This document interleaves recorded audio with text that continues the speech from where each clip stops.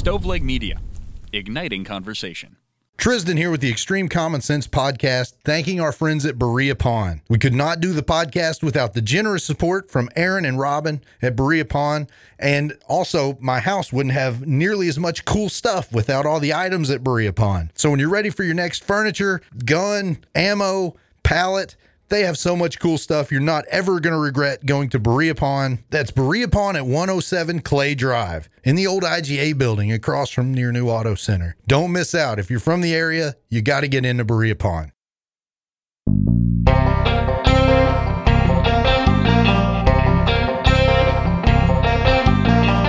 I'm TRIZDON. And I'm Ray. What we hope to do here is find a little bit of middle ground on some of these extremely polarizing social and political issues. Welcome everybody to Extreme Common Sense. What is up, Ray? TRIZDON, we are together early again. Early in the morning, and again, I sort of mentioned this off air, but you're just going to have to carry this one while I nod and grunt. This is like 4 a.m. for me. Not a morning person, eh? Nah, you know what? I'm fine, but I don't know if my mind really wakes up until like noon. Should we tell people it's 11:30? No, so 30 more minutes, I should be good. We're pretty early, but it was a pretty drive. I know you don't have too far to go, but maybe I shouldn't hit this, TRIZDON. I think it'll be okay. Yeah. Remember the day we had 4 pictures of me on the computer? And then, so I've already digressed. Pretty morning. It was a beautiful drive down, but I think it was Tuesday. I was in the office and I had to print something. And I guess, so sometimes my printer's offline, and I've actually, to my own credit, I'm able to get it back online by hitting like a troubleshooter and a test page. But what happens is it takes what you're printing and puts it into a queue, and I have to delete that before I print again, I didn't do that. So I had like 4 things in the queue, but it was copies. So basically I wanted to copy 9 pages and copied about, 36 pages? Yeah, which is just a complete waste of ink. And you know how expensive the ink is. And Lucas is just like, why do we let you touch machines? Don't touch any machines. But after a huge rain yesterday, it was a beautiful sunny day. And now you're starting to get the winter view, which is a different look. And, again, I've said this before on this podcast. I drive probably 12 miles from Richmond to Berea, and it's just a beautiful drive. And ironically, it's an interstate drive. Most interstates are boring, but it's really, Madison County is a pretty county. No disagreement. No. You've got the Appalachian foothills, looking east towards the Pinnacles, and I guess that would be the Appalachian foothills, right? Yeah. As you get the Pinnacles and Estill County and keep going, and you're deep in it. Yeah, exactly. Down in your country. The Appalachia. Yeah, that's true. And, part of the reason I live out toward Paint Lick, as I would say, talking to a local, and that, man, you get off the interstate and there's about a 4-mile drive to my subdivision. And it's just the nicest, most stress-relieving little 3-mile drive. And it's so pretty. And, I do it sometimes coming home. I can be home from my house to Galaxy is 12 minutes probably, but sometimes I take, as the kids used to call it when they were little, one of Daddy's long cuts. And I'll just go out like Red House Road and come the back way, because it is. You forget how rural this county is. And I think this is like a great kind of place to live, which is sort of the best of both worlds. And of course, everybody has that places what they like. That are sort of outside the city, but it's like you're close enough to like Cincinnati, Louisville, Lexington for, a really close city. But like you could really be in the middle of nowhere in 20 minutes. Oh, or less, yeah. So it's pretty cool. Now, I did get a text from my brother Sunday. He and his wife went into Manhattan to see Death of a Salesman, which now has an all-black cast. And cool. I can't tell you the actor's name that played Willie Loman, but he was on The Wire. But it's third time Tommy saw it. Brian Dennehy, the late Brian Dennehy, played it. Are you familiar with Death of a Salesman? I'm sure you are. Semi, yeah. Okay. Well, it's one of the great American plays. Willie Loman, and he's fighting with it. So it basically all takes place in the kitchen of the Loman house. It's the 2 sons and the parents. And Willie is just a tragic character. And Arthur Miller, the great playwright, said he based Willie Loman on one of his uncles. He's a salesman, and he's sort of hit mid-50s, and his boys are growing, and he realizes that, his dreams really haven't been fulfilled. But Tommy said, and I have been to many a musical, TRIZDON. I don't know if I've ever been to a dramatic play. I'd love to go. just watching a drama. Leave the musical out of it, Sure. as Yeager would say. Same. But he said it's like sitting in a theater watching this family. It's like a domestic intervention. Like you almost get anxious for the family because the anxiety, because the tension is so thick. That's awesome. Yeah, really cool. But he sent me a text to say they had gone to see a matinee, Death of a Salesman, and he forgot how much he loves New York City in December.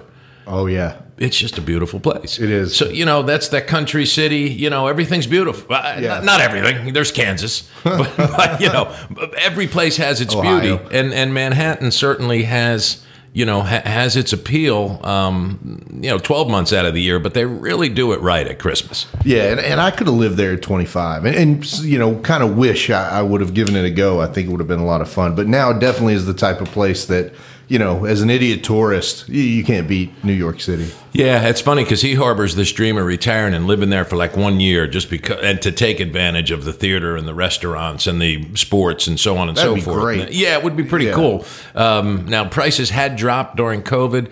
Then, of course, they spiked. But now, and by the way, this is extreme common sense where we sort of just talk about topics slightly off topic. We don't really script it, so if you're bored. Our 50 listeners are very, very familiar with the freedom of flow. The format, Yeah. but or lack thereof. But Indeed. prices are now starting to drop again. And homes are staying on the market. Remember when houses were selling in a fucking 4 hours? Oh, yeah.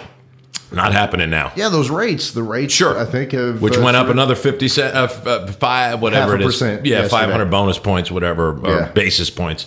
But TRIZDON, still, man, I'll say it again. And here we are in the thick of the Christmas season, the shopping season. And I haven't done a lot of shopping. Patty's made up for it because she certainly has. But I don't see people spending less money.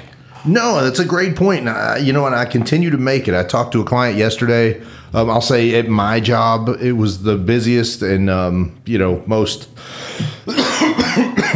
financially successful year that I've had. There you go. In 17. And I can say that about Galaxy Bowling. Nice. And I think that's a lot of businesses. I think it was a HVAC place in Richmond, and he said it was just by far the best. So yeah, people are still, there's no lack of cars on the interstate. There's no lack of people calling for business.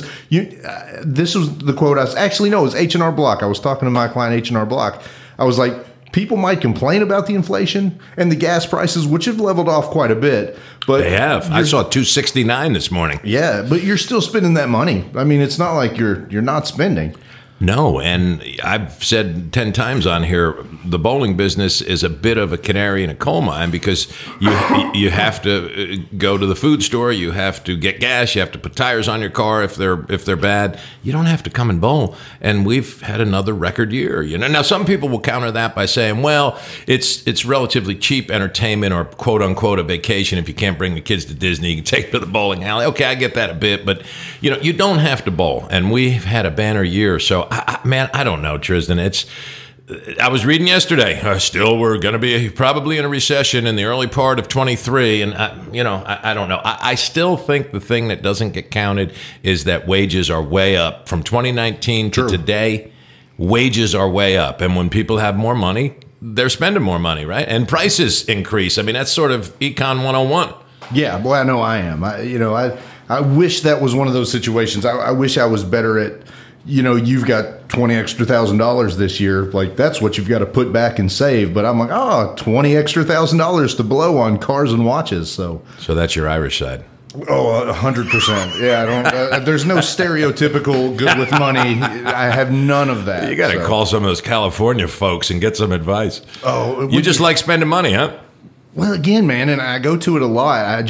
I think when you grow up very poor and you want stuff, and then you hit a point in your life where, and again, I'm 40 years old with no kids and two incomes coming in, and I can, if I want to go somewhere, we can go. If we want to buy something, typically we can buy it, and it's hard to regulate that because, and my wife, she didn't grow up with a silver spoon, but she's very much like her Christmas list. It's funny. It's like, I want a pair of jeans from Kohl's and like some socks. And I'm just like, man, I wonder if yours looks like Randy, like Uncle Eddie, Randy Quaid. Like, I wonder if you can get a Lamborghini with Gucci seats. I wonder if that's a thing you can buy. So, like, we're so different. But again, it's just, the poorness. And I've got to get out of my brain that, like success is, shown by cool, fun stuff. But I do like fun stuff. That's a very 80s mentality. But you were born in 80. Well, there you go. As Reagan ushered in the me decade, you were an 80s kid. That's funny. Born in 1980. So you came in with Reagan. Right. Because the 80s were all about, he who dies with the most toys wins. I remember that phrase. You don't hear that much anymore. That's funny. It was a damn bumper sticker. It was. He who dies with the most toys wins. Well, I just see my mentality on life, or I guess my creed is just, what is the point of this life if it's not to have fun and to be happy? Because, we've all spent a part of our life miserable or sad or depressed or anxious or whatever. So like for me, if something makes me happy within reason, doesn't hurt somebody else, I'm going to try to do that. And for me, it's oftentimes stuff and cars. So, right. And it's not that I'm like, oh, look at me, or I'm trying to spend a lot of money or anything like that. But, I really enjoy it. It's a pleasure. I get that. I do. Yeah. I've never been that guy driven by stuff, but I totally understand that. There's a phrase. You've got kids and kids are expensive. Family Ray still lives with us, and we tease all the time. Something came up yesterday. Okay. So this, I can tell you where we took a trip last night up to northern Kentucky, just south of Cincinnati, to NKU, Northern Kentucky University. We took Ray's car up, and his tires are a little bad.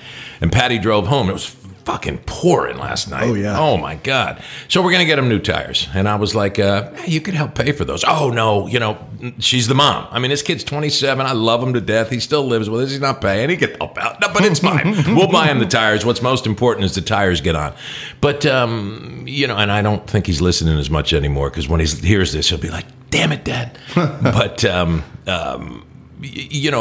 you wind up spending money on your children all the way up. It doesn't really stop. And, Sure. and it's wonderful. You wouldn't trade it for the world, but there's an expense to kids. There's no doubt about it. A huge expense. Yeah. And I was just having this conversation. It's funny. Let me say this first about your son. Had the best text exchange with him after our Christmas party. Your kids, and I actually saw Brielle at the Christmas party for a minute. Your kids are just wonderful human beings, and I've said it a time or two on air. But every really interaction that I have with them, it's always pleasant, and I always leave like, man, they're just wonderful people. If only their father were that way, huh? So I know obviously now. that Yes, comes from I would Patty. also say Patty must have done a great job Ray is raising just those a kids. miserable prick, always depressed. Patty is one hell of a person. But no, it's funny. As I was growing up, 16, 17, 18 years old, when my vehicles would need tires, I would sell them because I couldn't afford to go get tires. So, that's great. On Shotgun Street in Rose Hill, Virginia, which is the true name of the street I grew up on. Shotgun Street. Which is exactly what you're picturing it in your mind. That's I would great. say it was. You drive a car and you'd start to see the metal wires come out, and it was like, "Fuck, I've got to trade this." So you'd have a nice. So you've been trading car. cars a long time. Yeah, that's funny. As opposed to like, I don't have $400 for tires. So you want to hear the opposite of that? My nephew who went to Yale, Tommy's son, my nephew Kyle, who got married 6 weeks ago, whatever. His first year at Yale, he told, I have no idea what this kid's name, but he told this story. So 4 of them lived together in basically a quad. This fucking kid he lived with had so much money that he never did any laundry, TRIZDON. He'd let the laundry pile up and just go buy new clothes when his clothes were dirty. So that's the opposite, huh? Wow. Can you imagine this prick? No. Can you imagine trying to deal with a little asshole like that? But how do you exist in the world knowing that's your exactly? What's your reality? You're just running a company or something, I guess. You own your own business, and you never have to listen to anybody else because you're just. That they call it FU money, right? Yeah. Yeah. Can you imagine? You just be like, oh God, and some professor has to deal with this little a-hole. Now that's that would be an interesting documentary. A lot of the Ivy League professors are uppity crust themselves, but just dealing with some of these kids of privilege and I'm sure there's wonderful ones, don't get me wrong, but there's the stereotypical assholes, and you just want to backhand these kids, right? Oh, yeah. Muffy and Buffy and but that would be a great show. Just to see how some of these people live. And then, on the flip side of it, you could have that reality show and half of that's in rural Appalachia or Alabama and you're following around a few families, and then you go, the polarity in this country between the poor and the rich is pretty intense. Worse than it's ever been, I think. Yeah, and it's getting bigger. Getting bigger, right. Yeah. I mean, the 1890s was legendary with the robber barons and pre-unions and so forth, and then it greatly leveled off in the 50s, the height of union enrollment. And now, that disparity is incredible. So, you can take if you can't beat them, join them and just say, fuck it, what can I do? Here we are in little old Richmond, Kentucky. We're talking about the beauty of the county and driving from Richmond to Berea, Madison County, Kentucky. TRIZDON, and I know you've seen it, there is a homeless encampment at exit 90. Yeah. I saw it in just Richmond, Kentucky. And with the leaves gone, you can really see it. There's probably a dozen people living up in that fucking homeless encampment in damn Madison County, Kentucky. Come on now. Berea's got a bunch of homeless now. I mean, and this to me is like in the last, 6-7 years? I think so. 5 years post-COVID, man. I don't know. Through COVID, but yes, I don't remember it 5 years ago. And it's all, you don't go to a major intersection stoplight without somebody trying to get some money from you. And that's why they're encamped. So sort of paint a picture for you, exit 90 is where I come off, so you can go south, you can go north, and in between is a mound, quite literally like a triangular mound of brush. And it's, I don't know, 40, 50 feet wide, and it's a little ridge. And up on that ridge is a whole line of not even tents. It's like plastic, what you would imagine. You said Shotgun Road. Just imagine an encampment of 12 people living, day to day. And they live right there so they can walk to work. They can walk to the interstate and panhandle. It's amazing. I would go visit my father in the 1990s in California, Marin County, just outside the Bay Area. And you would see homeless people, and it was just the wildest thing. Wow, homeless people. And it really took a long time. In the city, though. It was in the city. City-ish. Or even city-ish, townish, yeah. But now it is, even here in these rural Appalachia, it's everywhere. Crazy, man. Literally everywhere. I don't want to say if it's in Richmond, Kentucky, it's everywhere. But if it's in Richmond, Kentucky, it's everywhere. It's everywhere. It's just crazy. All right, so back to the trip up north. So we head up to NKU because Eastern played at Northern Kentucky. And have you ever been? Never been to the university. No, me either. My first time, and I'm not exactly sure what town that is. Northern Kentucky reminds me a lot of where I grew up in North Jersey, because town just runs into town. You don't know if you're in Hebron, Florence, Burlington, Erlanger, they just all run together. I mean, it's a busy part of the world. It really is. It's the southern Cincinnati suburbs. And people talk a lot about Cincinnati, but man, like you said, Hebron and all those, those are almost more city than Cincinnati. Yeah, it's a busy part of the world. Right. And we hit an accident actually and caused the it took us much longer. It was an hour-and-a-half trip that took 2.5, but we made it in. And it was a wonderful game. Eastern, unfortunately, lost by 3, but they had a shot at the end to tie it. It was a real good game. But the arena that NKU plays in, I hate to say this, it just puts McBrayer Arena to shame, man. Because I said to Ray, if you're, they're recruiting the same kids. If you visit NKU and then come down to Eastern, man, it's like a no-brainer. So I think the deal on that, I think they call it Theist Arena, Theist, and I guess Theist is maybe a financial company. And I think they built the arena, and the university sort of leases it back from them, and they split revenue and such. Nice. So they had somebody with deep pockets, but I mean, it seats 12,000, and it's just this beautiful little arena. Yeah, man, it was really, really nice. And I think that checked off the last state school for me. If you count the state schools in Kentucky, and I'm sorry if I leave one out, of course, start with the biggies, UK, U of L. Been to both of those, obviously. Then you go Eastern, Western, Kentucky. Been to both of them. Moorhead, been there.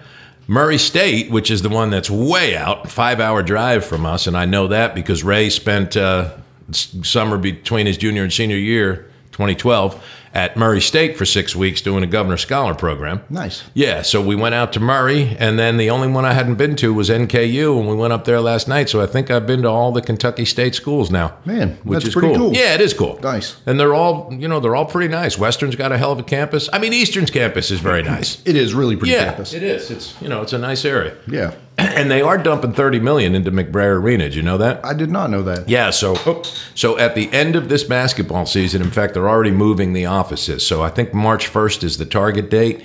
They're going to be closed. Eastern will not be playing basketball here next year. In fact, they're trying to get down to the Seabury Center, which is another beautiful facility. It is very nice. Yeah, so they're trying to play some games at Seabury, which is on Berea College's campus. They're trying to use Georgetown, and they're doing a $30 million renovation on McBrayer Arena. And how cool is that? The wall that McBrayer, it's got the wall down on the court. It's 6 feet up. Well, the wall's going to go down. Seats are going to come to the floor. They're going to build some suites. And well, that'll be awesome. $30 million is not a little bit of money. No, that's a bit of an investment. And it's they're going to miss the 23-24 basketball season while they're doing this renovation. Yeah. So it should take about 18 months is the tentative target. Wow. Well, that'll be a good thing, I'm sure, for Berea College and for Georgetown. There's definitely some money there, I'm sure, to be made from hosting D1 basketball games. Seabury Center is just a beautiful facility. Love Seabury. Yeah, Berea College does a good job for their size. Well, and it's obvious that, there's a couple of bucks at Berea College because that is a very nice facility. Yeah, and you mentioned 12,000 seats at NKU. How many seats does 6,500 at McBrayer. Okay, I would have guessed 5 or 6. Yeah, so they'll add to that. If it's packed at McBrayer, it's 6,500 seats. Yeah. The biggest crowd I ever saw? Well, Eastern Western, which is the shame that they don't play them every year. Eastern Western brings a huge crowd. They played this year. The PA dropped. Did I tell you that story? I think I did. I don't think so. The fucking public address system, they blew 3 amplifiers and never got it. Biggest crowd they're going to have all year. No. So I sat there courtside and watched the game. Very embarrassing for Eastern. That's the kind of shit that can't happen. Yeah. That ain't happening at, UK or even Northern. And I'm not picking on anybody. Shit happens. I get it. I DJ'd for 30 years, but, So I'm just sitting there twiddling my thumbs because there's nothing. And Sean Hamilton, a friend of ours, does the on-court promotions with a wireless mic. And he had 6 of them lined up. Couldn't do one. Oh, no. Yeah. Thankfully, the band was there. Couldn't play any music. I mean, the fucking PA dropped out. So it was terrible. Yeah, that stinks. Yeah, it did. But the biggest crowd I ever saw at McBrayer TRIZDON was the year that Central won 10 years ago, their state championship in 2013 with Dominique Hawkins. Yep.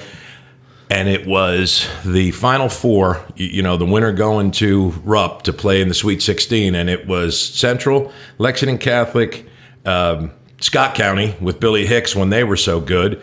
And then one of the Lexington schools, I want to say, Bryan Station or one of the Lexington schools. And honest to goodness, that Central Catholic game, which was the final, you could not have put another person in there with a shoehorn. It was absolutely standing room only at McBrayer Arena, which was really cool. Wow. And just loud and raucous and crazy and, I wish Eastern could draw those crowds every night. So if it seats 65, Eastern probably averages 25 at their games, 3,000 maybe. Yeah. That's awesome. So. And Donna counts for 10. Donna really is the super fan. If you're a local, you know Donna. I'm friends with her husband, very good, and I see Donna periodically. Just the best people in the world, but man, I don't know how she does it. I've never known like one of those people, like the super fan type people. A true fanatic. Fan is short for fanatic, and Donna is an absolute fanatic. I had a ref come over one day and say, because she'll wear the refs out. Hey, if they're playing Moorhead, she'll yell, "What year did you graduate, Moorhead?" And so to describe Donna, she's what, about 5'5"? Yeah. And she's gotten older now. She's in her mid-50s. But I remember 20 years ago, she had arms bigger than Schwarzenegger, right? Yes. Donna is a personal trainer. She'd wear those cut-off sleeves. Those guns would be showing. And she is loud and just crazy. In fact, the day that the PA went out, Jeremiah Dorison, who works the table with me, said, "Ray, we're going to get you Donna's megaphone," which was a great line. But Donna never stops yelling from the start of the game to the end of the game. Oh, my gosh. I don't know how you have that kind of energy. And I don't either, man. I love my teams. I don't either.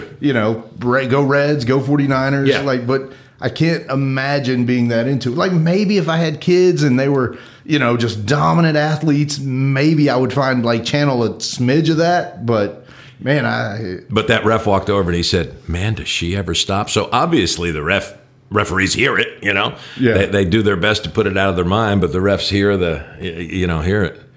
Too funny. Well, man, let me do a really shitty segue. No. And, how about Twitch yesterday? Are you familiar with this story? You got to inform me. Twitch is like a gamer's site or something? I mean, probably, but that's not what I'm talking about. I guess Ellen's sort of co-host on the Ellen committed DeGeneres suicide? Show. Yeah. The DJ? Yeah, DJ, dancer. So I know that, but I don't know what happened on Twitch. His name is Twitch. Oh, I'm sorry. I thought you were talking about, I think Dan would know. We're here at Bad Wolf Gaming. I believe Twitch is a site that gamers use to talk about their it is shit. also that. Yeah. But Twitch was his nickname on the show? No, I think is just his name generally. I don't know if it was his birth name, but yeah, probably his nickname committed for a long suicide. time. I mean, I didn't watch Ellen a lot, but I did know him. And so talk about depression. Is that what you're going to say? Well, I don't know what the conversation is, but fuck, man, this is a guy that, seemed to be on top of the world. Part of the zeitgeist for several years. I mean, he's one of those people that you see him and you know who he is, and always dancing and smiling, and just it's just a cause for pause to really think, man, how can somebody that up? I mean, and he was posting dancing videos with his wife Sunday, just smiling and having a big time, and like, man, how do you go from that to that? Well, I don't think fast? you go from it, TRIZDON. I'm sure he's been battling his whole life. But how do you fake it like that? Well, a year or two ago, wasn't it Kate Spade, who's one of the biggest fashion one of the biggest fashion designers in the world, multimillionaire. So obviously that really has nothing to do with it. It is amazing though, because you do feel like, and again, you see stuff. Check on your happy friends. You never know, and obviously I've battled some depression. Never obviously to the point of that, but and I'm sure most people have. I'm sure most people can find periods of their time or their life that were hard. And people who tell you they don't, and I love Lucas to death, but say, I've never been depressed. Well, then in a sense, you have never lived. I mean, how the fuck have you never been depressed? What are you doing on your phone, man? Business, unfortunately. God. Damn, I'm these listening kids. though. Yeah. You're You're on your phone as much as I am. I have not touched my phone. Not today, but generally speaking. I'm not on my phone a lot. I'm waiting for a spam call so we can put them on the air. That would be funny. Yeah, I'm waiting for a Wallingford call. I want to get Kelly on the show. Oh, that would be cool too. Seriously, are you conducting business? Yeah, I've got a Rockin' Robins commercial. So I'll say to Raymond, I'll say to you what I said. Give me your phone, right? And that just pisses him off because we're watching something and you can't watch it if you're on your phone. Dad, I'm watching. No, you're not watching. But no, that's a true tragedy. And obviously, you knew him better than I did. But so, what are they saying? Any reports? Or I think I heard yesterday gunshot. Yeah. God dang. But I don't know. Like, is that just celebrated his anniversary with his wife, 9th anniversary? I guess. So I don't know, man. I think that's obviously we're not prepared to have it, but that's a phenomenal conversation. How somebody could be that debilitatingly mentally challenged or ill, and to just be able to keep that hidden. I mean, the focus on anxiety and depression and all of that, and better living through pharmacology is relatively new. Suicide, not new. Suicide's been with us since the first people. So I think Shakespeare called suicide the family melancholy. If you look, you can sometimes see a pattern in families. And again, to your point, we're very uneducated on this, so I don't profess to say anything that's, don't take this to the bank. But, so then the question becomes, is everybody capable? And I'm sorry to make a terrible joke on the heels of Twitch, may he rest in peace, but I remember our good buddy Louis C.K. saying, do you realize everyone you see today is just a person who decided they would not commit suicide? That's pretty good, pretty accurate. But now Lucas would say, "Oh, I don't understand that. I've never once thought about that." Hey, kudos to you. Well, my best friend, Fenton, been on the show, and to have a conversation with him, and we've had it many times. Like he was with me through the times of my life that were hard and bad mentally. And, to talk to him, I don't know that he's ever had a day where he doesn't get it. Like, he's been sad. And if you've been depressed, the massive difference between sad and depressed. And, I think he's been sad many times, but, I don't think he's ever dealt with anything. And so it is, I'm amazed by people that can say that. There's so much to that conversation because, so I've never been to an analyst. I'm sure it would have helped me. I sit no judgment. I'm not saying anything. Hey, if Tony Soprano can go. Amen. And De Niro, which was just analyze movies. Yeah, analyze me, analyze this, which were funny, but they were just rip-offs of Sopranos, right? Yeah. Taken a little further. But, the death of your mom at 19. So I said my brother was 15. Now, does that set you up? Like, does that... does that peel the wounds and just expose that wound so deeply that you then can deal like everything else there is, except God forbid, perhaps the loss of a child, but you know what I'm saying? Something that catastrophic, does that set you up for life and make you a little bulletproof? Or, see, TRIZDON, and then, so that's the 1970s, and I know I've told this story. It's 1979 that mom died, December 18th. And what's today? 15th? 15th. That was a miserable Christmas. Oh, so she'll be gone 43 years? Jesus. I was a 19-year-old kid, and my brother was a sophomore in high school, 15 years old. Now, mind you, he's taught 35 years now. So move forward 35 years, and he talks about, guidance counselors coming to him and, hey, take it easy on TRIZDON. His folks are fighting, or it might not even be that severe. They're having a bad day. His point is, I was a kid in 1979, 15, sophomore in high school. My mother died. Doesn't really get much more tragic than that. Doesn't even remember a guidance counselor or teacher saying a word to him. He took us 3 days off school. We did what we had to for mom, buried her. He went back to school and go on with your life. Pretty amazing. Excuse me, pretty amazing. So then you ask, has all the focus on self-improvement and anxiety and how you're feeling and empathy and so forth made kids better or worse? I mean, you heard my brother say on this show that he thought kids today were better than we were in the 70s, but I think he was talking about behavioral, because they do have this thing attached to them, the cell phone, where mom and dad can contact them at any time. But as far as emotionally, I don't know that we asked him that. And as a father of two and a manager of 20 millennials, emotionally, the kids are pretty fucking tender. Yeah, I would think. I mean, they are. Yeah. They just, you hate to be the old curmudgeon, but God damn it, sometimes you got to suck it up. And, I'm not even being an asshole. No, it's still funny. Whether I know you're serious. But you sound like an old, you don't get it, you don't understand. But man, I get it. I do get it. My mother died when I was 19. I do have a little latitude in this subject. Sure. And I understand the pain of it. And I lost my brother-in-law soon to be 9 years ago, best friend I'll ever have. And I know, and this is in no way to be disrespectful to my mom, but the loss of Vince was as big. You have to put your mother first on that hierarchy. But to lose him, I was 53, lifelong friend. We're going to live out together the next 20 years down here and figure things out. And we're going to learn the city of Louisville, because our both kids are both at U of L. And that's just going to go on. And he was gone like that. And I mean, God damn, it just crushed me, and still think about him every day, or, close to it. It's been almost 9 years. But just so I've experienced some wicked loss. And, I guess, TRIZDON, when that happens, you have two options. You can go inside yourself and expect the world to coddle you. But, the unfortunate thing, I think the lesson that these kids maybe don't know is the world doesn't really coddle you. People move on, and, I guess so do you have to. Yeah, and now, I know it's harsh, but... Well, speaking from losing my mom, I think one of the weirdest, kind of hardest things for me, which was sort of like you, like right around Christmas. I think mom passed on November 16th, like 2 or 3 days or whatever before Thanksgiving. And then, obviously got Christmas right around the corner. But the thing for me that was really hard, and, you go to your other family Thanksgivings, my in-laws and stuff, and people are just normal. And, you're sitting there in your own mind like, this is a nightmare. Right. And everybody's like, want some more turkey, Right. And it is really tough to realize that as much as you want the world to revolve around you, like people, don't give that big of a shit. Right. If they care about you, they'll make an effort and make a token effort, and they'll try. But you ultimately, like, we're not as individually as important as we want to believe. If you die and there's 4 people who don't get over your death, that quickly, I think you've lived a pretty good life. Like in the case of Vince, it would have been his wife, his kids, myself, probably his sister Peggy, maybe his brother Frank. That's a legacy, because people do go on, and you have to go on. Sure, they show the respects, and I get all that.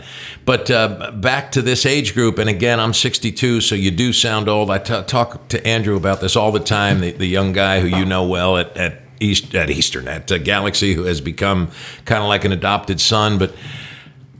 He does listen some to the podcast, so Andrew, I apologize if I sound like I'm picking on you. Great kid, great employee, probably great guy. Every time I see him, it's a better day from having spoke to Andrew. I like him a lot. Yes, but boy, he and his cohort of friends and so forth struggle enormously with the whole suck it up and head on. It's the the touchy feeliness sometimes. I don't know how to have this conversation without sounding A, like an old curmudgeon, B, crusty, and C, cold-hearted.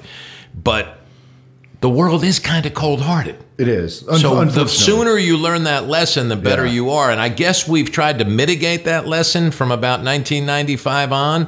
And these kids are a product of that, which begs a whole nother conversation, which is, the great intentions of the left. Because let's be honest, TRIZDON, conservatives ain't sitting around saying, we got to do more for kids and be more empathetic. It's liberals. There's not a big empathetic wing. There is not a big empathetic wave on the right. They've got a lot of good ideas, but they're still the pull them up by the bootstraps. It's the lefties. Some merit to that. Again, it's just like the same merit that goes to the left in trying to do, trying to do for people and to try and be empathetic. But again, you do have to have that reality check somewhere in the middle. I mean, one of the things I always think about my job, and probably same for you, like I deal with people every day, that I am either selling or taking care of their account or, making commercials, whatever, through the course of my day. Like, I don't have the luxury to have a mental health day where I'm an asshole. Like, I don't get to be a dick. Like, I'd never have a day where somebody can say something and I'm like, well, fuck you. I'm not going to, with certain jobs and certain positions, I mean, you don't really have the luxury. Got to be a diplomat. Being inside your feelings, like you don't. That's interesting. That's really interesting. So there again is another lesson. Perhaps that's it right there. And again, I know the stereotype that I'm representing, like the great line on Modern Family when Al Bundy,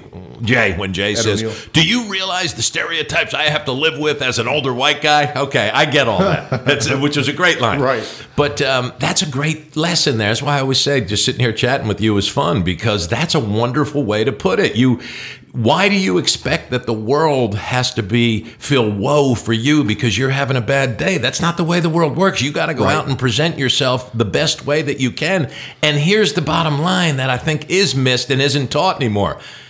This is going to be harsh, so prepare yourselves. The world doesn't give a fuck about you.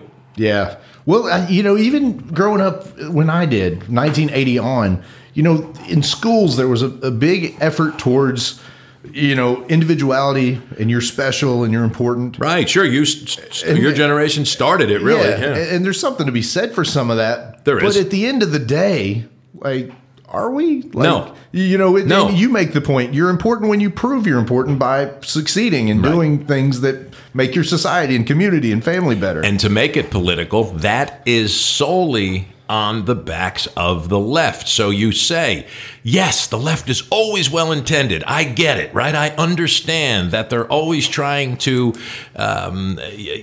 mitigate the problems that life throws at you through these programs, but they don't look at the fucking result, right? So where are the lefties who now 25, 30 years into this experiment who can say, maybe this hasn't gone so well. If you look at the end result, we've got a lot of really maladjusted kids because we've told them they're great and we've told them that everybody cares, and they're finding that's not the case, so they don't know how to deal. Maybe we should back off from this a little bit, figure out a new approach.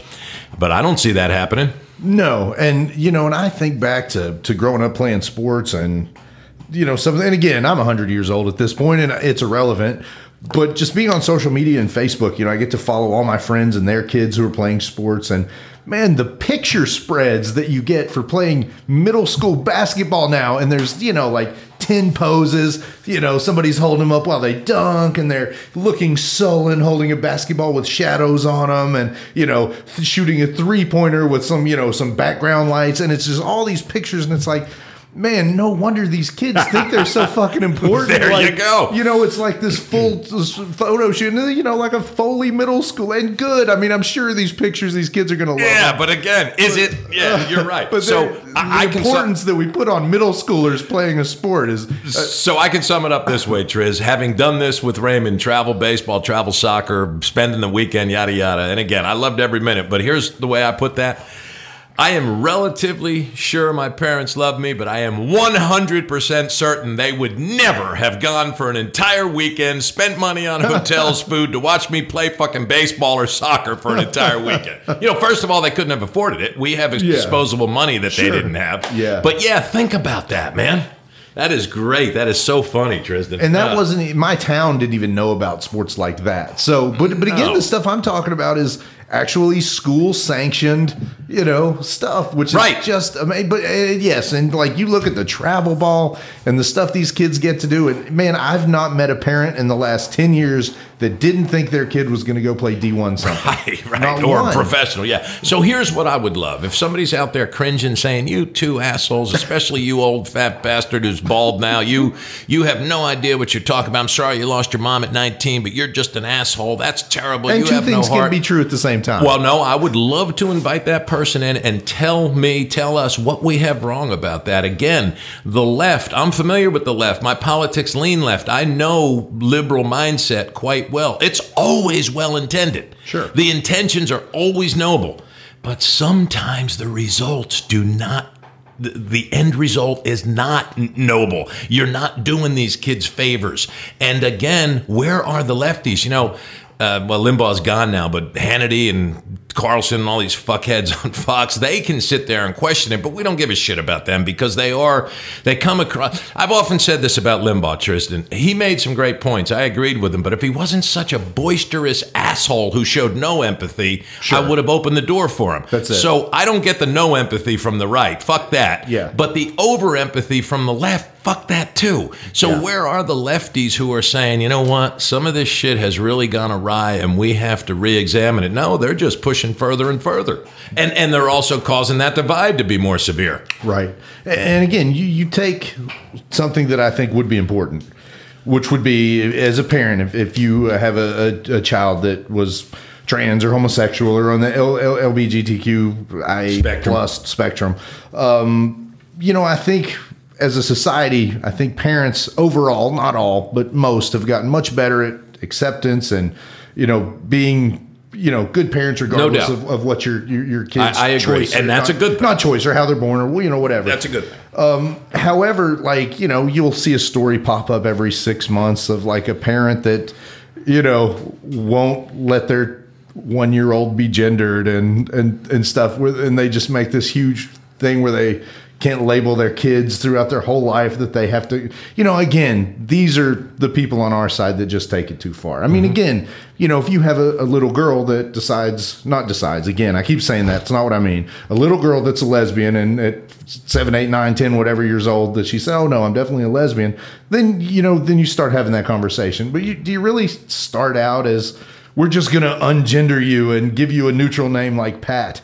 I don't know. No, but again, I think we go too far with a lot of that. Well, so here's the thing. If you are going to do that, then you have to be able to explain it. And this is what I've often said. This is one of the things that Andrew gets mad at me about, the young man who was referenced before.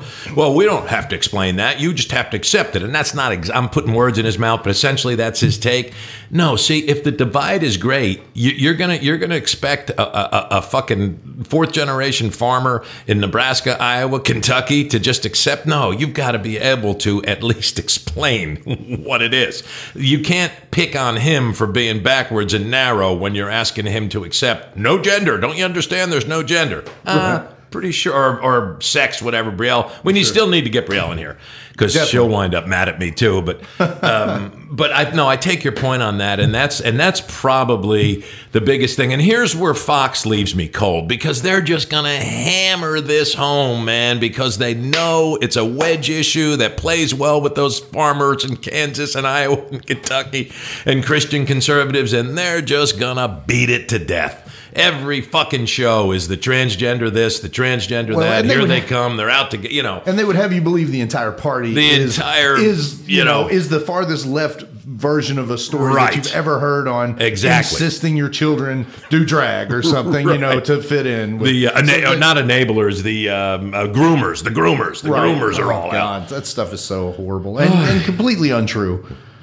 Yeah, just garbage. Yeah, it is one of my most passionate subjects, though, because Tristan, at the end of the day, and this will probably sound condescending and pretentious, I actually feel bad that these kids have no coping skills. Well, and they have some, but yes, okay. it is. I have little coping skills, and I think it's tough. But again, man, looking at the early aughts for me being in my 20s, I mean, I was a mess. I don't know, if in your 20s, I mean, I did bad in my 20s. I was, I worked, I didn't miss a day of work, but, I was not mentally, anywhere near where I am, today. So I was high and drunk a lot. Yeah. So, I mean, there is some empathy to give people the time to figure it out. Like, you're not going to be as in place at 22 as you that's are. Fair. That's fair. That's fair. So, but yeah. And that's probably where my age factors in, because you lose your patience, and you're at a better spot, and you're personally in a better spot, and that's a very good way to put it. Okay, I'll buy that.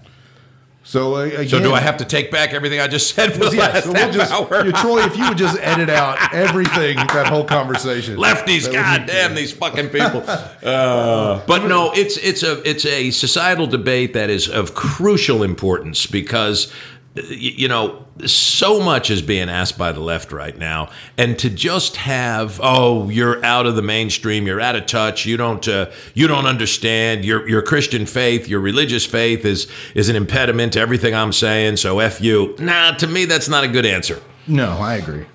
And and while we're sort of on that topic of parenting, man, the parenting from the time, I'm sure when you were a kid to even when I was a kid to now, and it sort of goes back to the middle school basketball, photo shoot. That's a great example. But man, the over-parenting now and the involvement of parents. Well, my brother did talk about that. Yeah. When we asked him what's changed in 35 years, and I was pretty specific with that question, and he was like, oh my God. And I knew that 15 years ago when Danny Hope was coaching football at Eastern, and he and I had gotten pretty close before he left for Purdue. And he said, Danny was on the national championship teams in the early 80s. He's my age.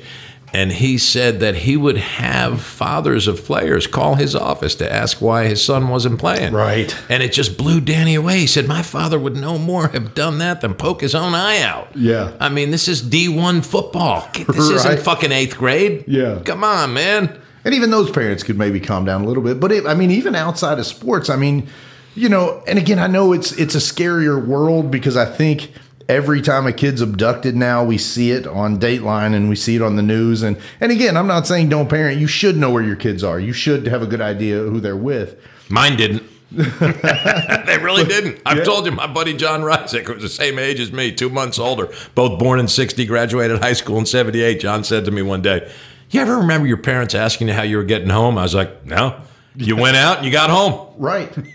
No, but that... And that's probably not the best, but were we better for that, TRIZDON? Maybe. Well, you do learn to be functional as a human, and you I think learn. So. And to me, that's the difference between homeschool and sending your kid out to public school. And again, I'm sure there's situations where you can be a great homeschool teacher and you can learn every single lesson in every single book, but I don't know that you're learning how social skills work and how to talk to girls or guys or whatever. Sure. And so I always, for that reason, feel like, man, it's you're putting a kid behind the 8 ball with complete homeschooling. Look, again, another stereotype. You say I'm going to get us But canceled. real quick before you interject, sure. but same for parenting. I feel like if you don't allow your kids to figure it out some and make some decisions and figure out a ride home now and again, it's it never happens now, though. Right. It almost never happens. Yeah, go ahead. Well, again, this is going to sound very stereotypical and, how dare you? And I'm sure somebody will hear this and get offended. We see homeschool groups come into Galaxy. These are socially awkward kids. They're socially awkward kids. Sorry.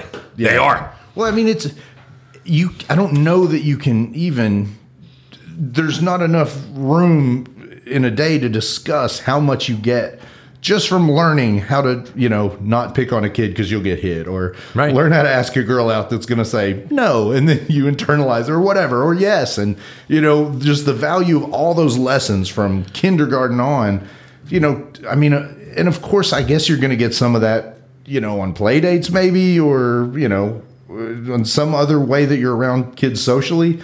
But man, you just can't put a value on learning what you learn in a public grade school. Right. Yeah, there's just so much to that. Yeah, life's best lessons have a cost, man. And I guess the left has tried to eliminate those costs and, protect kids from hurt and harm. And I get it. It's fine. It's not fine. It's fine to want your kids to not be harmed. Yes, again, the intent is noble, but often the end result. I can even put it into a... you know what? I won't. I'll tell you a personal story off air in case anybody is listening that won't sometimes you do. Discretion is the better part of valor. But at any rate, that's a topic that, again, I'll just reiterate, is just to me so vitally important because it's.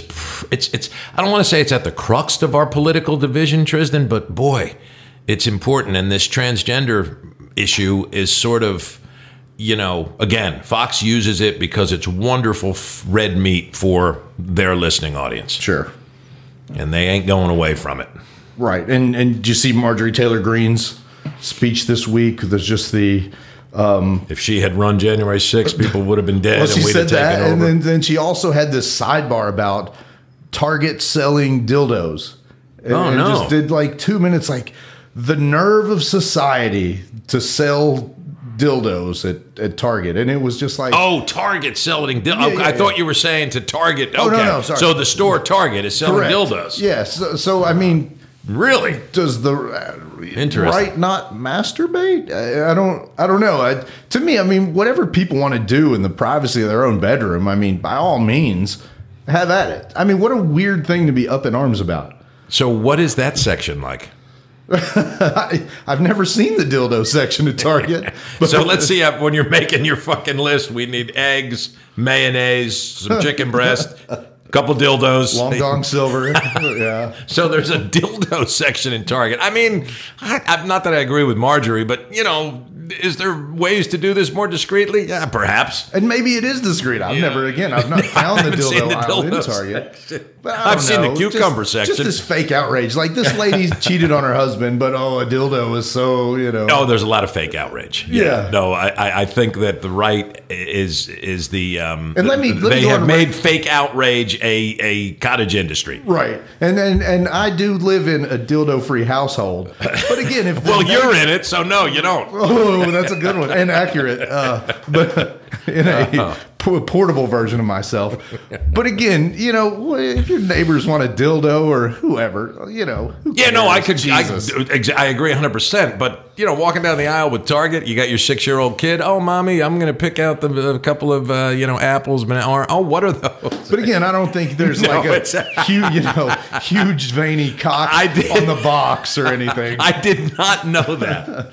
Oh, Lord, that's so funny. But she is an interesting woman. God, she keeps herself in the news, Yeah, And something about Trump floating that he was going to throw his hat in the ring for Speaker of the House. What? He's supposed to be making some big announcement today. He keeps himself viable, doesn't he? Well, man, at this point, I don't know. That's such a cartoon. I don't think you have to be a member of Congress to be Speaker of the House. I don't know that it's ever happened in the history of the country, but I think the Constitution is such, and I'm not sure. If you are a constitutional scholar and I'm wrong, I apologize, but I'm not certain you have to be a member of Congress. Well, and you're only assuming the Constitution matters to Donald Trump. Well, you're also only assuming the Constitution matters to Donnie. Very true. Yeah. So Trevor Noah gone? Oh, is he gone now? Yeah. He's on his last Daily Show? Done, yeah. I have to admit, I had kind of fallen off and wasn't watching lately, but he's gone. So have they named a replacement? No, I think they're going to do guest hosts for a year-ish. So Trevor's gone. Yeah, and I'll say this about Trevor Noah. Talented, well-spoken, good-looking, smart. Every single adjective to describe Trevor Noah, I think, would be accurate, except funny to me. I did not find him funny in the least. Really? In the least? I mean, man, if I watched every show for a week, I might chuckle once. Wow. I mean, he did some great impressions. His Trump was solid. It was a solid Trump. Yeah. I'll give him that. He does a few good impressions, but again, I take your point somewhat. He sort of, it was, I don't know how you say and this. saying he's not funny to me is not saying he's not funny, but he wasn't funny to me. It wasn't your choice, right? You never saw the humor. I think sometimes he maybe reached a bit. It was a little pressed. It didn't flow. There was some of that, and I don't know. I mean, I don't want to knock on him. I mean, again, talented guy, but he would do a lot of these weird, I don't know, voices and like camera shots where the camera would switch and he was playing a character, then it would switch back and it was him again, and it was like just made me. So what's cringe. his future now? Is he? My theory is he's going to replace Corden. With James Corden leaving, he'll take that. Has he? How many years now? It's been seven-ish. Yeah, I saw where he put his $12 million Manhattan flat for sale. Oh wow! Yeah, Good to be Trevor. Good to be Trevor. Yeah. Oh, also a guy who's dealt with anxiety and depression very publicly. I think he's a wonderful guy. I actually read his book. I think if you met Trevor Noah, you'd find a true good. I think so. Person. I agree. So best of luck to Trevor. Yeah. So, but maybe, and I really, really love John. And to me, Stewart did such a good job on The Daily Show. It was a tough replacement anyway. Right, and he changed television a little bit. And that, well, it's so funny, Tristan, because I've thought about this, right? Fake news. Fucking Jon Stewart started. Well, he didn't. HBO used to do not necessarily the news back in the day, which was a news spoof. And but SNL's been doing Weekend Updates since 1975. That's fair too. Yeah, but Stewart became the first one where people were actually going to him for news. They were getting their news from the fake news. Man. And it's getting their news from the fake news. But again, I think also, and some of these comedians do this to their own detriment, they could step back, we're just a comedy show, but also it was real news. Stewart? Yeah. I mean, he would make jokes about the actual news. Exactly. But it was the actual news. Yeah, no, I agree. Yeah. It was, and then John Oliver kind of took that to another place. Oh, man. Yeah. I mean, he does something nobody's ever done. He takes 20 minutes, and it's hard hitting. It's a 20-minute expose. Exactly. That he makes you laugh during it, but it's serious shit. And he's making some enemies on that show. There is some big people that are not happy with John Oliver. Absolutely. And, man, good for him to have the balls to do that show. Boy, he does too. I mean, he's got balls because that show is, the people he's taking on, Big Pharma, etc. And it's funny, Tristan, to be kind of a wormy looking, nerdy guy with a British accent he's a warrior. He really, he's a fucking warrior, Oliver. Yeah, I agree. All right, brother. Well, I don't know. I think we're 55 minutes in. I have no idea if we've accomplished anything. Do we ever? I don't know. But you said you looked at numbers and they looked a little this month I don't want to say impressive, but encouraging. They looked encouraging. Well, anytime the trend is up, it's a nice thing. Well, when you have 2 listeners, if you get to 4, you're doubled. That's it. And you know what I've been doing to double our numbers is I listen twice. Can you put up with me twice? You just mute out my part? You listen to yourself twice. I set my alarm so it plays while I'm sleeping at night, and I've got the volume low, so yeah. All right, anything else coming up? We're getting closer to Christmas. Any big Christmas holiday traditions for you? We always, like we talked about when we mentioned Christmas movies, at some point we will get together and watch Christmas Vacation. But no, not really. We used to do dinner at Nancy and Vinny's, and that's sort of fallen by the wayside on Christmas Eve. We always do a Christmas dinner, typically at my mother-in-law's, and then we host New Year's. Nice. So, what do you guys do for New Year? Just have a ham. As far as food goes, just have the family over and have a nice meal. Do the ball drop? Everybody stay till New Year and all No, gosh, no. Those days have sailed. Sometimes I'm in bed. I used to have to work it at Galaxy, but I've gotten out of that now as I've gotten older. Oh, hopefully you brought me some coffee for New Year, by the way. I did. Actually, I'm glad you said that. Don't let me forget it. I did. Nice. I did indeed. Thank you. Oh, and speaking of holiday traditions, Ray, I got you some Christmas presents. Oh, fuck. I'm going to have to get you something now. No, you don't have to, man. Stacey Abrams. Oh, my dad, Yogi. Look at that. Couple books. Written by Dale Barra. Yeah. Wow, that's really cool. My Dad, Yogi. A memoir of family and baseball. Yogi was something, wasn't he? He was. Yes. Jersey guy, I'm pretty sure. Nice. I only bought you Jersey books. Oh, yeah. Stacey Abrams. Yeah. Although Stacey is she's fascinating. I think it might be a good read, but I haven't, I just picked them up. I thought, one's political and one's New York baseball. Yeah, man, that's absolutely. Fantastic. I'm embarrassed because I have nothing to give you. No problem. You still got plenty of time. I do. But she didn't fare so well in this, election in November and as governor. So what's her political future now? I do think she has a political future. I think she's done an enormous job motivating voters, black women to vote in Georgia, and Yeah. I think you see the results all over the state. Now there was an ad run today. I just heard it driving here. I always try and listen to 15 minutes of news because maybe something will come up that we can talk about, which wasn't necessarily the case. But of course, I had Fox on. Not of course, but I happen to have Fox on. You wouldn't have heard this on MSNBC. And there were a group of Democrats, and of course, you're not watching it. You're listening to Sirius, so you don't see the video. But the audio was Sirius? It's the I'm sorry, the Fox and Friends, right? Those 3 yeehaws. And the audio is these Democrats, 4 or 5 of them in succession, saying, "Please don't run, Joe. Joe, don't run. Joe, we want to win. Please don't run, Joe." So that's out there. And I don't know. What's your hunch? on Joe Biden running. Yeah, it scares me, but man, if it's an awful lot of power to give up. It's a lot of power to give up. I think if he's still healthy, I think he's got a lot to run on. And I think he's going to go down in history. And again, I don't know, want to sound like a Democrat sucking his own dick, but wow. I think Joe's done a pretty darn good job. I think he's done a lot of things that he didn't have to take, that he's took and will take some crap for. But he's also got a lot of pretty good stuff done for the country. Well, it may have been Maher, but one comedian said, his age, everybody beats him up for how old he is. His age works in his favor because he's, fuck you. I don't give a shit. Right. I'm not worried about what my political future is. Right. Or, I'm going to do it, whether it's Afghanistan or, signing this signing this Equality Marriage Act, whatever. So there's that. But, I mean, he's not the future, right? So he's got a decision to make. Man, to me, it's so hard to say 50-50. But here's the thing that's weird. A year ago, the Democratic bench wasn't very strong. All of a sudden, now it is. I think Gretchen Whitmer. Thank you. Yeah. From Michigan is a very viable candidate. Won re-election in that state handily, and I think she would definitely sell on the national front. It's time for a female. The governor of Colorado, Jared Polis, who's interesting too. I think I'm pronouncing that right, Polis, who's an openly gay man. He's out front on that issue. Pete Buttigieg still hanging around. I don't think he'll ever be president. But the bench got a little bit deeper for Democrats. Stacey Abrams, perhaps. Sometimes people lose an election and then wind up, George Bush Sr. lost an election. Right. Clinton lost an election wasn't reelected as governor of Arkansas, then was. Yeah. So, a loss of an election isn't always a political death knell. No, Beto O'Rourke continues to lose and run. Yeah. But, I think it'll be interesting. But I think if he's healthy enough and he wants to go, I think he intends to. I think his intention is to run again. He is the incumbent president. That helps. And you know what?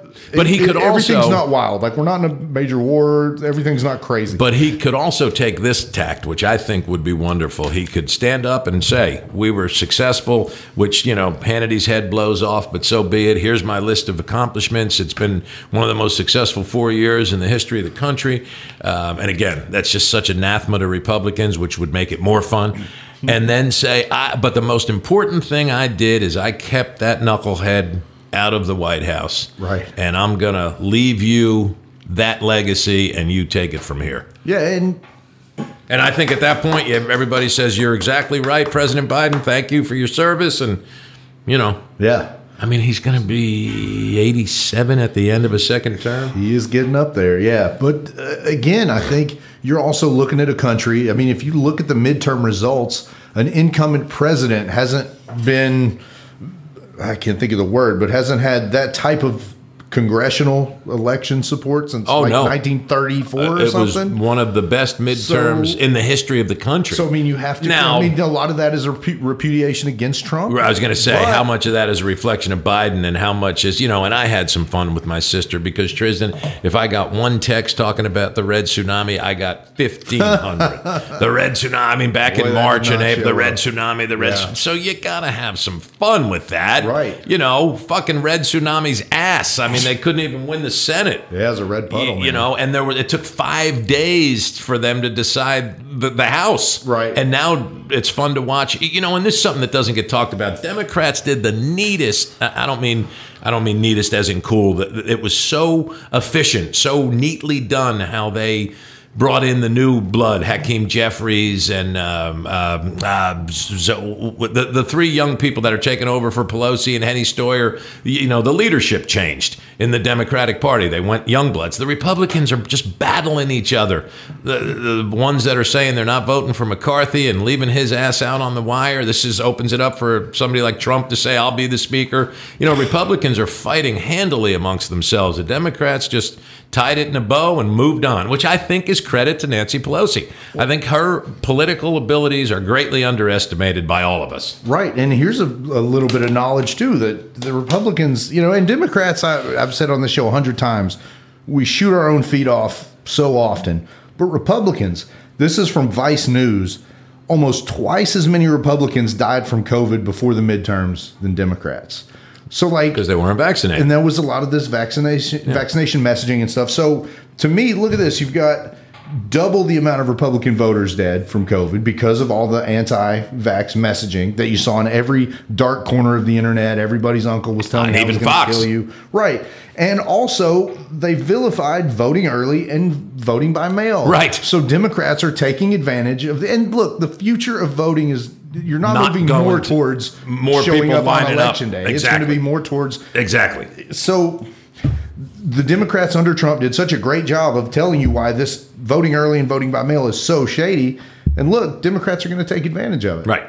And I want everyone's vote to count. I want Republicans' votes to count. So I hate and the more people that vote, the better. You want more people to vote. Look, if more people want the Republican ideology, then that's the country I want to live in. Yeah. But if they, no, there's a mouthful. How many people on the right are saying that? If people want democratic ideology, then that's I like living in a fair country where our elected officials are elected and so much for the will of the people. Instead, they say, "Well, we couldn't lose to him. That election had to be or her. That election had to be rigged." Golly, right? That's when democracy ends. All right, brother, we did it again.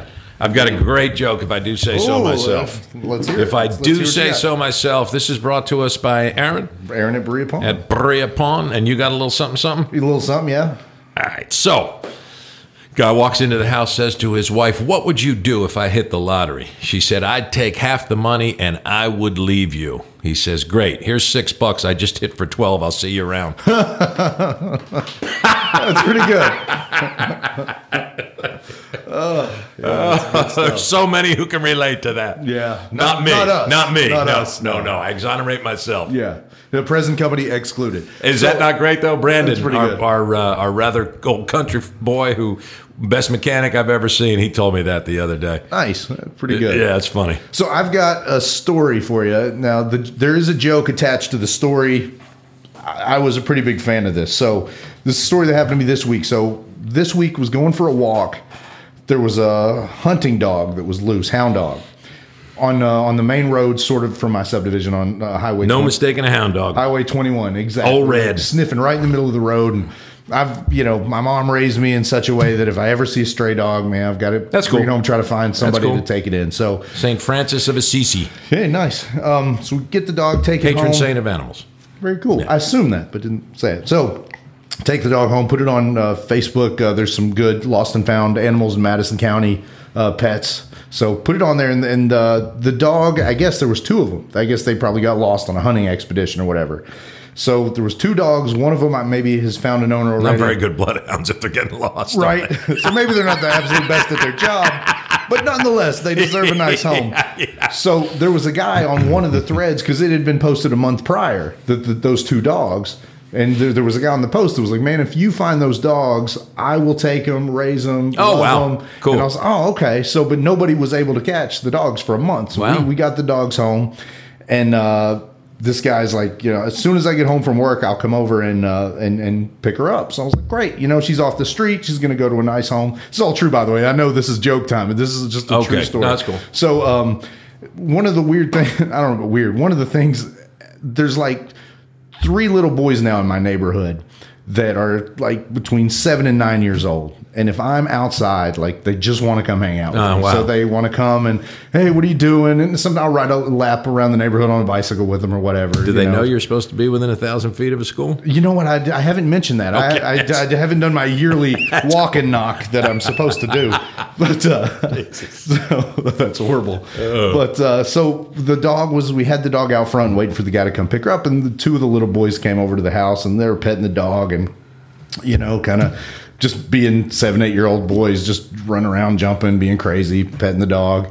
And we're slowly getting to the joke part. So I'm out there with them, and I'm petting the dog. Real sweet hound. And the more you pet her, she was developing some dandruff on her coat, which I guess was from probably being free for a month just running around. Wow. And one of the little boys says, "What is that? What is that on her hair?" And I said, "Actually, I think that's dandruff." And the other little boy said, "I swear to God, don't you mean dandruff?" And I was like, "Hey, that's pretty good." So for like a 7-year-old kid, that was a pretty good joke. Now He's got a future. not probably worth the story it took to get to it, but nonetheless made me laugh. So the Bad Wolf Gaming of TRIZDON's joke. And the dogs met with a happy ending? The guy showed up. Their dog? Took her home. I added him on Facebook so I could kind of follow along with their life, but it seemed like a nice enough guy. That's great. Army That's great. veteran, has Very cool. 18 acres and going toward that's Rock great. Castle. That's So, great. yeah. That's very so cool. happy ending for the pup and got a nice joke out of the little That's boy. great, man. Randomly. That's so. funny. Yeah. All right, brother. So we'll get together once before Christmas. And then I think maybe take a week off. We're going to finally take 1 week off. Let's do it. Let's take a and week then and regroup, rest. and figure it out. Yeah, give our Sounds listeners good. a break. Give our listener a break. All right, man. That's right. Thanks, Jimmy. Triz. Thanks for listening. Yeah, thanks, Jimmy. All right. Thanks, Troy. Thanks, Nate. That's it. Bad Wolf, Berea Pond. Thank you all. Go patronize our people, Yes, please. indeed. All right, bye-bye. See ya. Thanks for listening to Extreme Common Sense with TRIZDON and Ray. We hope you had fun and look forward to taking on another topic next week.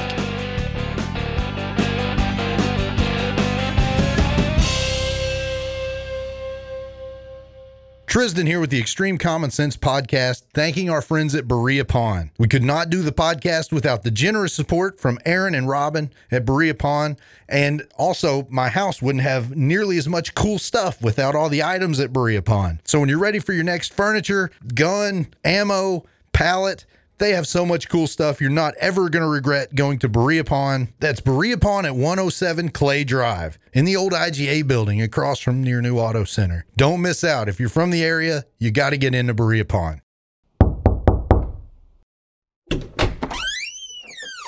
Hello. According to our research, you like podcasts. Well, if you have a passion, mission, or story, you should have your own podcast. And I have a resource you might be interested in. Go to frontporchstudios.com/products and services. You'll see how Front Porch Studios can help you enter the world of podcasting. Again, that's frontporchstudios.com/products and services. Thank you for your time. Goodbye.